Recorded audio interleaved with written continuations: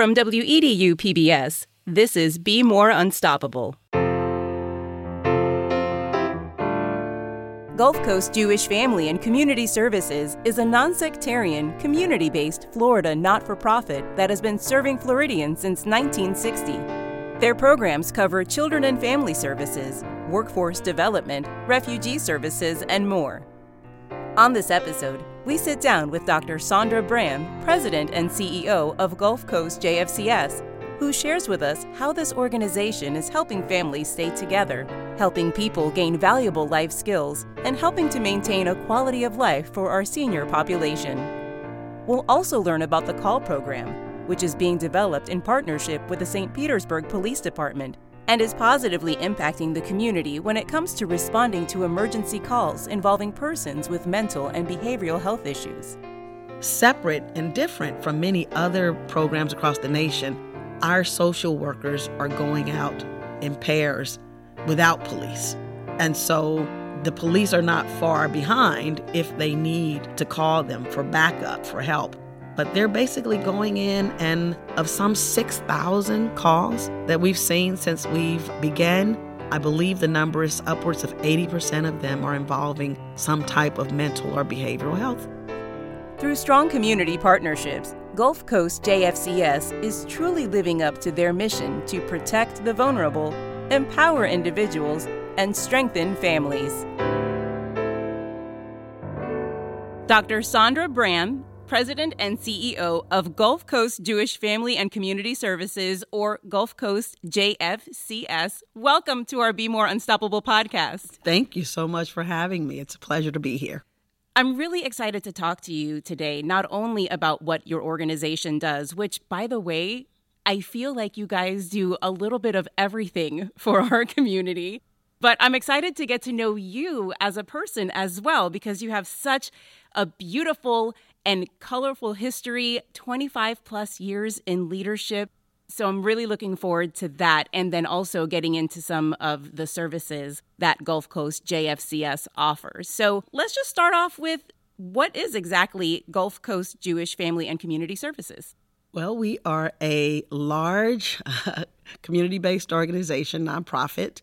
We are not religious. It's important for folks to know that, because many times people think, well, are you proselytizing? And it's like, no, it's just like, Catholic Charities, Lutheran Services, any other, founded by the Jewish community almost 50 years ago, a little more than 50 years ago, but we were incorporated almost 50 years ago. But we are not sectarian. We basically serve all people from all faiths, all backgrounds, from babies to seniors. And we do a lot. We have, I guess you would say, about 7 pillars of services. Mm-hmm. And in each of those areas, we have a host of programs. And I think that's why people get lost in what we do. So when we say we do refugee resettlement, right, we may have programs for refugees that are coming from Afghanistan, from Ukraine, from the Congo, depending on whatever that, status is for that particular time frame. Mm-hmm. And then we also have refugee youth programs, which is a different program. And then we have survivors of torture, which is another program under refugees. And so under refugee, we have refugee employment services. So under refugees, that pillar, we have 5 or 6 programs. And so we also have employment services, workforce development. Under workforce development, we have Tampa Bay Job Links. We have our non-custodial parent employment program. We have youth employment services for youth transitioning out of foster care, et cetera, et cetera. You're right. I feel like when you look at what Gulf Coast JFCS does, it's almost like looking at that giant chalkboard that you see on movies that has all of, yes, almost like all the branches coming out, like a giant family tree. Mm-hmm. How many of the actual main programs do you have? So the main areas would be child welfare and family services, Jewish family services, of course, and we support 250 plus Holocaust survivors in that program. We also have elder services. We have housing, affordable housing, low-income housing for seniors, and we have behavioral and mental health services. And I feel like I'm forgetting something. You guys seem to do it all.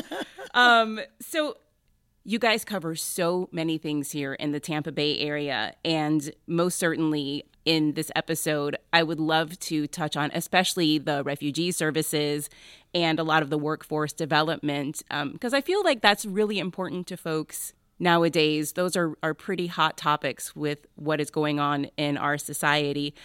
Before we take a deep dive into those, however, I would love to sort of pick your brain on exactly what is it that brought you to Florida. So from what I understand, you were the CEO of the largest YWCA in the nation. Is that correct? Yeah, I was there for almost 10 years, but my background is higher education.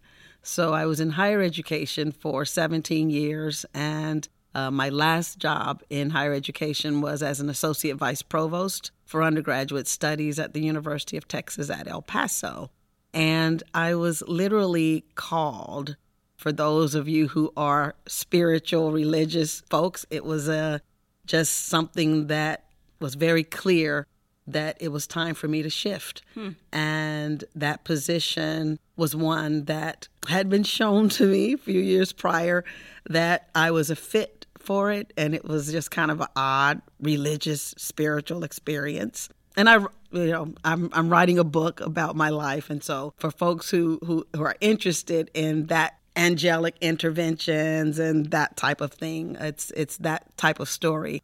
So without getting into all those details, I will just tell you that I was called away from higher ed to go into the nonprofit world and became the CEO of the YWCA.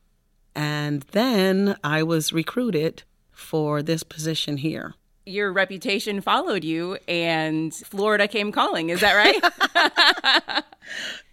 Yeah, I guess you could say that. It was interesting. It was, again, one of those odd experiences, but certainly purposeful. It was just a great process of interviewing for the position, visiting, and really seeing the opportunity to make such a huge difference in so many more lives and to have a bigger footprint to make a difference across the state of Florida.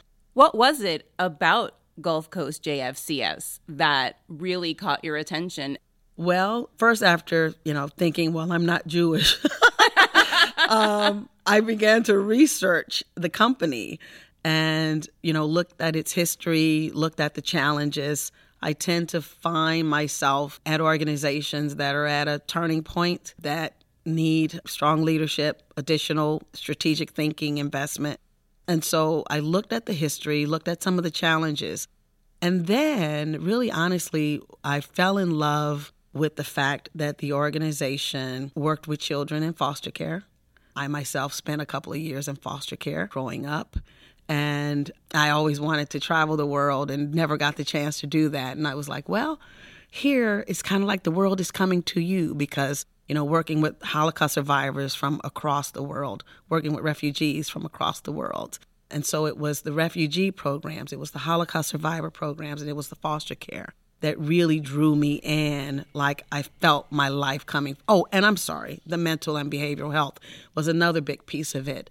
My mother passed away a couple of years ago because of COVID, and she had suffered schizophrenia her whole life, which was part of the reason I landed in foster care. And so that mental behavioral health services also touched my heart because I just felt like it sort of took my whole being, and here's a way to sort of pour back into those areas that have poured into my life. That's amazing. We're speaking with Dr. Sandra Bram, CEO of Gulf Coast Jewish Family and Community Services. And we have so much to touch on, but you mentioned the growth of the organization. And when you came to Gulf Coast JFCS, they were at a pivotal point where they had some specific needs. In the last few years, you guys have grown immensely. Yes, we have. It was shocking as we prepared our budget this year. Our chief financial officer said, okay, and here's the budget. And I looked at the bottom line and I'm like, where did this money come from? And I want to be clear, because it's not that there's a lot of money. There's a lot of programming and a lot of contracts. And so there is still greater need. The bigger your budget, the greater the need, because none of the programs cover all of their costs. None of the programs cover 100% of the needs of the clients that you serve. That's why we have to fundraise. That's why we have to write grants. But in this case, I look back 6 years ago, and we were a $32 million organization, and we just put forth a budget that's right at $49 million. And it blew my mind. And they had to literally show me every single number that went into that and where's the growth coming from. I mean, even the board was like, where's this money coming from? But a lot of it, that growth has been in increased needs for our Holocaust survivors. It's been an increased significant need for refugees and addressing the needs that we're seeing coming out of Afghanistan and Ukraine especially. We've been asked to expand that programming, and so we see that a lot. And then also our adoption services are growing also through our Heart Gallery. Let's talk about the refugee programs. It feels like under that umbrella, you have several programs that are helping refugees, including the Holocaust Survivor Program. So let's start with the Holocaust Survivor Program. Of course, this is an aging population, and unfortunately, we're losing a lot of our survivors. But as they age, their needs increase because they need more home health care. They need more support for dental work and more support, for just everyday needs. And our job is to help them live with dignity in their final years. And so while the population may be declining in number, what we're finding is those youngest survivors, as they age, they come to us because they thought, well, maybe I don't need help. I'm proud and I can take care of myself.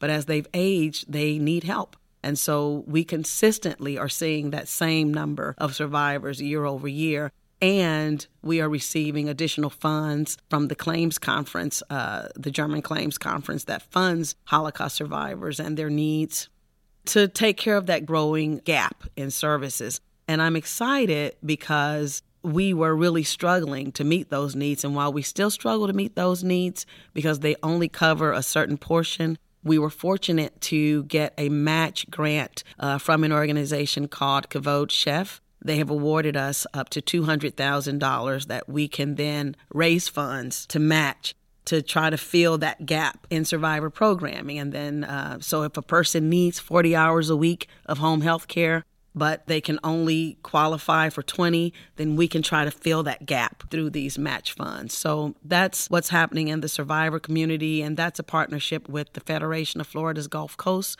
And the Tampa Federation also supports and helps us to do the fundraising for that program. On the general refugee side, between welcoming Afghans and Ukrainians, we went from 3 years ago supporting some 80 refugees to right now we've seen more than 600 that we're working with at any given time. Just that are here in the Tampa Bay area? Just here in the Tampa Bay area, yes. So what is the process for refugees and what kind of services?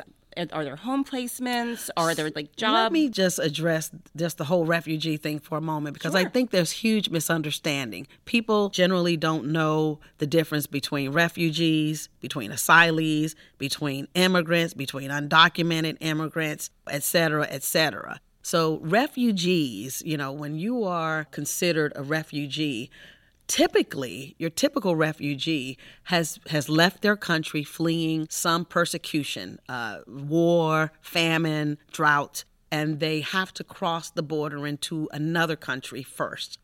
Then they're picked up by the United Nations, who spends years, in most cases, vetting their case. And many of them sit in refugee camps with their families in a camp, it could be some desert area, right, some compound for 10 years waiting to be selected, chosen by some random country. They don't know where they're going to go. They don't have a choice. They can't say, I want to go to Europe. I want to go to New York. I want to go. They are chosen, and then they are told where they're going.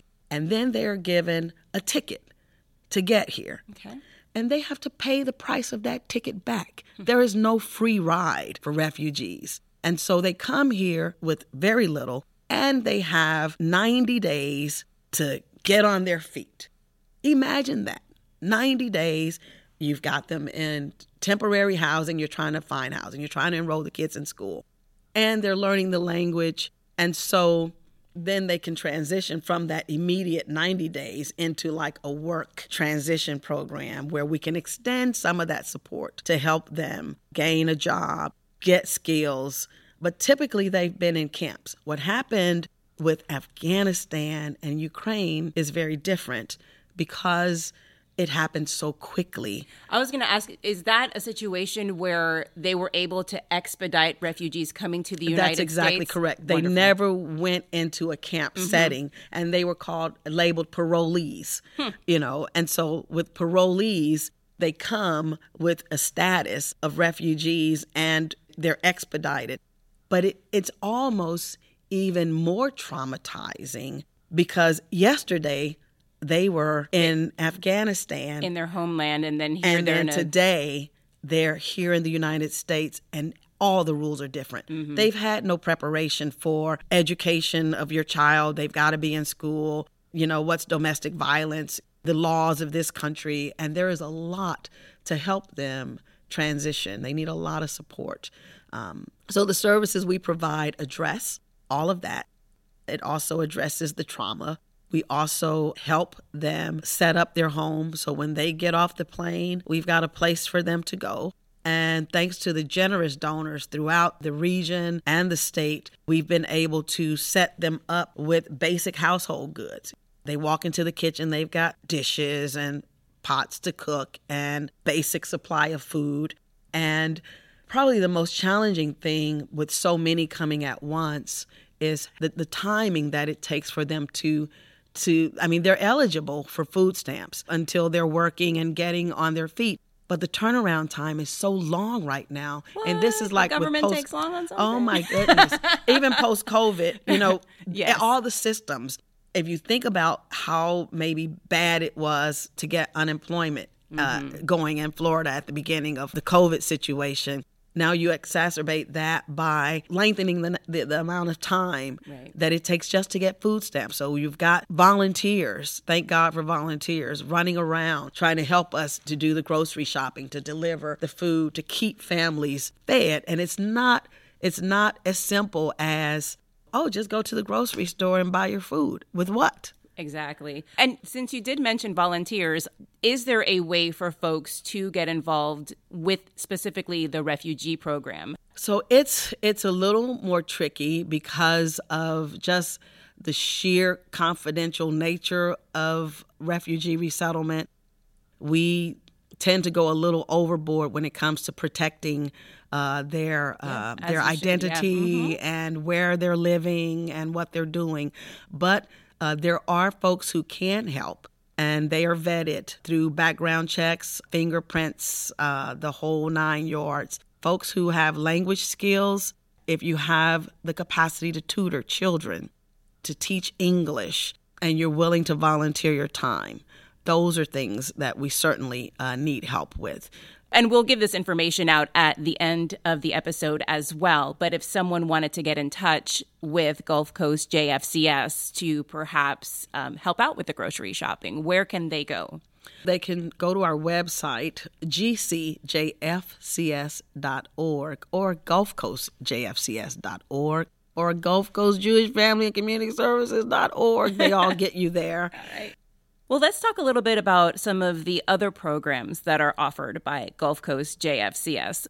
One of the things that we mentioned earlier in the podcast was just how fast you have grown, especially in the realm of workforce development, which is really important, especially nowadays when a lot of folks are looking for work and a lot of folks are struggling. So here's the secret. And there is a secret, and the secret is stop working in silos. So for years, we have been doing workforce development. Our non-custodial parent employment program is perhaps the largest initiative that we have, and that works with parents who don't have custody of their children, but have to pay child support. And maybe they have had trouble getting a job for whatever reason. Some have maybe had a run-in with the law. And so we work with the courts to help them clear their history, to establish a pattern of child support with short-term training that we connect them to. And basically, they go to work and start paying their child support. It's very successful. In all of the years that we've had it, we've supported as many as 20,000 individuals over the years.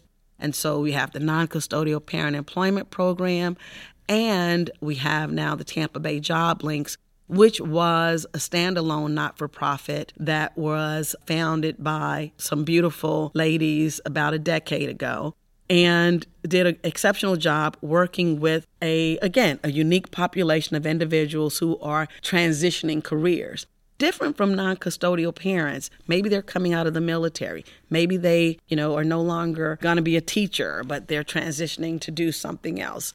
And so they work with them, providing one-on-one coaching, providing support on how to interview and build a resume to address today's reality, because most of these folks have been in their career for some time and they're transitioning. Mm-hmm. So I know that you have the program for non-custodial parents and folks who are transitioning. Are there programs as well for folks who are struggling to find a job, who may lack some certain skills, that kind of thing? Is this somewhere that people can find help with that? Some of the programs that we offer require a qualification. You don't apply to be in the foster care system. It just you land there, right? Mm-hmm. The same with the non-custodial parent employment program. You have to be a non-custodial parent with a child support order that's underemployed or unemployed. So if you're not a non-custodial parent, you're not going to be able to get support from that program. However, because we've been able to partner with St. Pete College and with the United Way, we're able to expand that same sort of wraparound touch to people who are in that same boat, but maybe they don't have a child support order, right? The United Way sees a need for parents to be able to work and to support their families. But it's like, well, you guys have these great skills between this program, between that program, or these talents. How do we apply those to the general public? Mm-hmm. And so it allows us now to extend our arms and our reach to others who have need but aren't necessarily in that non-custodial footprint. Right. Okay.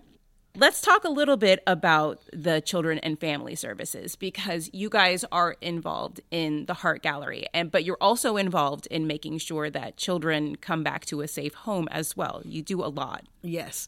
And we're also doing a lot to keep them safe at home before they ever are removed and enter the foster care system. And so a lot of folks don't realize that people call the police, neighbors may call, they see something that is concerning regarding a neighbor's child or something like that, or there's a report of negligence and the sheriff's department responds and maybe they find something, but it's not physical abuse or so harmful to the child, but they need help. The parents need parenting skills. Mm-hmm. And so in that case, they may be offered the opportunity to enter into a Safe at Home program like we provide.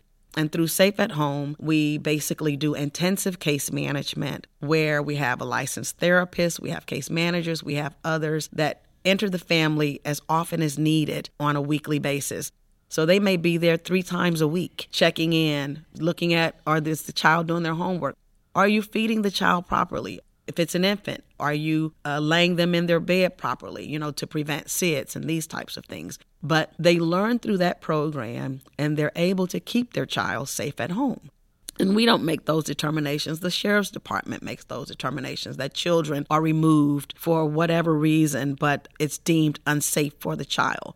And when they enter the foster care system, then we pick up with case management, where the goal is to work with the courts to try to get the child back to the family, but the family has to, based on court order, they have to achieve certain things. Maybe it's drug addiction, and they have to show that they're in a program, that they have been sober for so long a time, that they're able to now work and provide a safe environment for the child. And so, unfortunately, sometimes that takes years. Mm-hmm. And unfortunately, sometimes they never get it together. And of course, you prefer that that child is with a family member, but that family member has got to be able to keep them safe. Correct. Unfortunately, sometimes the family members are the enablers in a bad situation, or they're not in a position themselves where they can be helpful. Right. And that's unfortunate. We have a lot of children languishing in foster care, and the goal is to not have them be in foster care, but to have them be in loving homes. Sometimes that's with foster parents, adoptive parents, if they've been completely removed and separated from the birth parent. But the desire is for them to be with their natural family if it's safe. How does Gulf Coast JFCS support families coming back together? So we have a family reunification program where when a child is coming out of foster care and being reunited, even if it's only 1 year that they've been out of the home, the difference between a 10-year-old and an 11-and-a-half-year-old, or an 11-year-old and a 13-year-old. That's a different child. There's a lot of growth and a lot of change going on in any year when you're a child. Those are pivotal years. And so it's so important that the parents are ready to receive this different child. And maybe that child is bitter because they want to be home, but they can't be home because the parents haven't necessarily accomplished and checked all those boxes. And so they blame the system. They get angry. They're upset. And now it's finally time for them to go home, but they're bitter. And you have to work through all of that. So reunification comes in that critical space and helps children reunite with the family, helps the family reunite with the child with intense supervision and support to make sure that it sticks. Which is wonderful. It gives me a lot of hope to hear that there are programs out there that are both preventive to try and make sure that these families maintain the right path so that they don't have to surrender their kids to the foster system. Unfortunately, Safe at Home is one of those unique, it's almost like a demonstration program, even though it's been around a long time. It doesn't have the funding to do that with all families. And so it's like if you're in this county, you have 40 spaces for Safe at Home when you really need 120 spaces, right?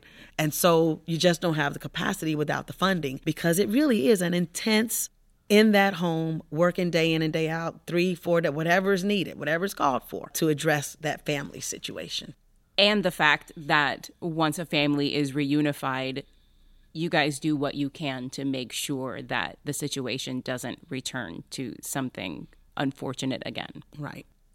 We are speaking with Dr. Sandra Bram. She is the president and CEO of Gulf Coast Jewish Family and Community Services, aka Gulf Coast JFCS, on our Be More Unstoppable podcast. And one of the most amazing programs that I've seen that you guys have developed, is it the last couple of years that the CALL program has come to light? Yes. Which really answers the call for a lot of concerned folks in our community who feel as if what we need when it comes to emergency situations is more support for mental health. And I don't mean this in a disrespectful way, but perhaps a little less law enforcement involvement. Tell us a little bit about the CALL program. This is really the brainchild of Chief Anthony Holloway in St. Pete, who for years has had a heart for folks who cannot help themselves. So they have a police assisting the homeless. And I think that's really where it began. And then after the George Floyd murder and subsequent protests, he ramped up this sort of we need to act now to address these social issues. So this is something that has been in place for a while. Well, the police assisting the homeless was really not licensed therapy, but it was a softer side of policing where the police are there providing food or meals or socks or things, just checking on the homeless, but recognizing that they, as police officers, cannot solve, the underlying issue. And so that informed the creation of the CALL program, the recognition that people call 911 and the police show up with a badge and a gun, and you have someone sitting on a corner that's experiencing homelessness or that is in some other crisis, some truant child, and it's like, well, this truant child doesn't need a badge and a gun. Correct. Why is he not going to school? And so when Chief had the opportunity, because of, I guess, a pot of money that was received to think about, how do I make the best use of this that will allow police officers to do more policing and get the help to the residents that they need. He began to research models of these programs across the country and basically designed, in partnership with the city of St. Pete, this pilot program. And they did an RFP, a competitive procurement, which we responded to, and we were successful in receiving. And then for, I believe, a period of 4 months, we were piloting. We learned how to work with the police officers. We learned the community. We learned where those hot spots were. And then, separate and different from many other programs across the nation, our social workers are going out in pairs without police.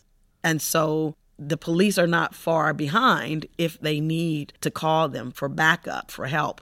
But they're basically going in, and of some 6,000 calls that we've seen since we've begun, I believe the number is upwards of 80% of them are involving some type of mental or behavioral health. So these folks who are receiving an answer to a call from a social worker as opposed to a law enforcement officer, are they calling 911, or is this program a separate number? They're calling 911, and 911 vets, right?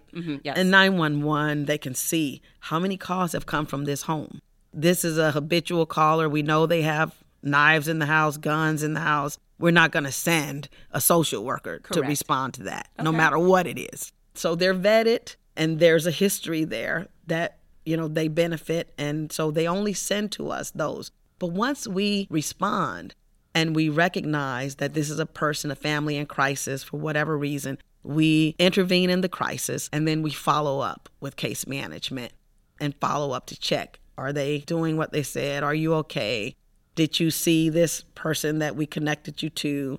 And then we give them a special number to call. So the next time when you need help, call us. Okay, so they're not overwhelming the 911 system with a call that is technically non-emergency. Right. It's important, but it is a non-emergency. So that not only frees up our 911 dispatchers, but it makes sure that we get more emergency calls to our law enforcement. Right. Okay. How are the social workers protected? I know that you said that there is a vetting process during that 911 call to make sure that this is a nonviolent home, that you won't send a social worker to a home that traditionally has things like firearms or weapons or, a chance for them to be in danger. But how are these social workers protected? So number one, they're never sent out alone. They're always in pairs.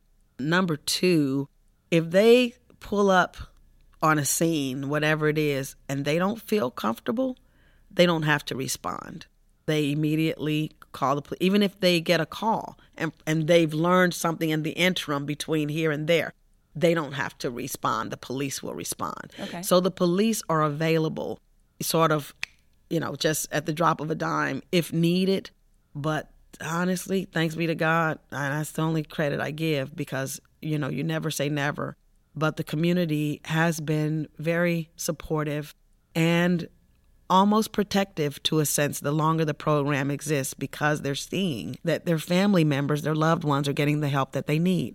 And that is from social work, from human services interventions, not from a police with a badge and a gun where they feel like they've created a crime for being in crisis. Have you been able to measure the success of this program in terms of numbers? Yes, and I could send you some stats on that.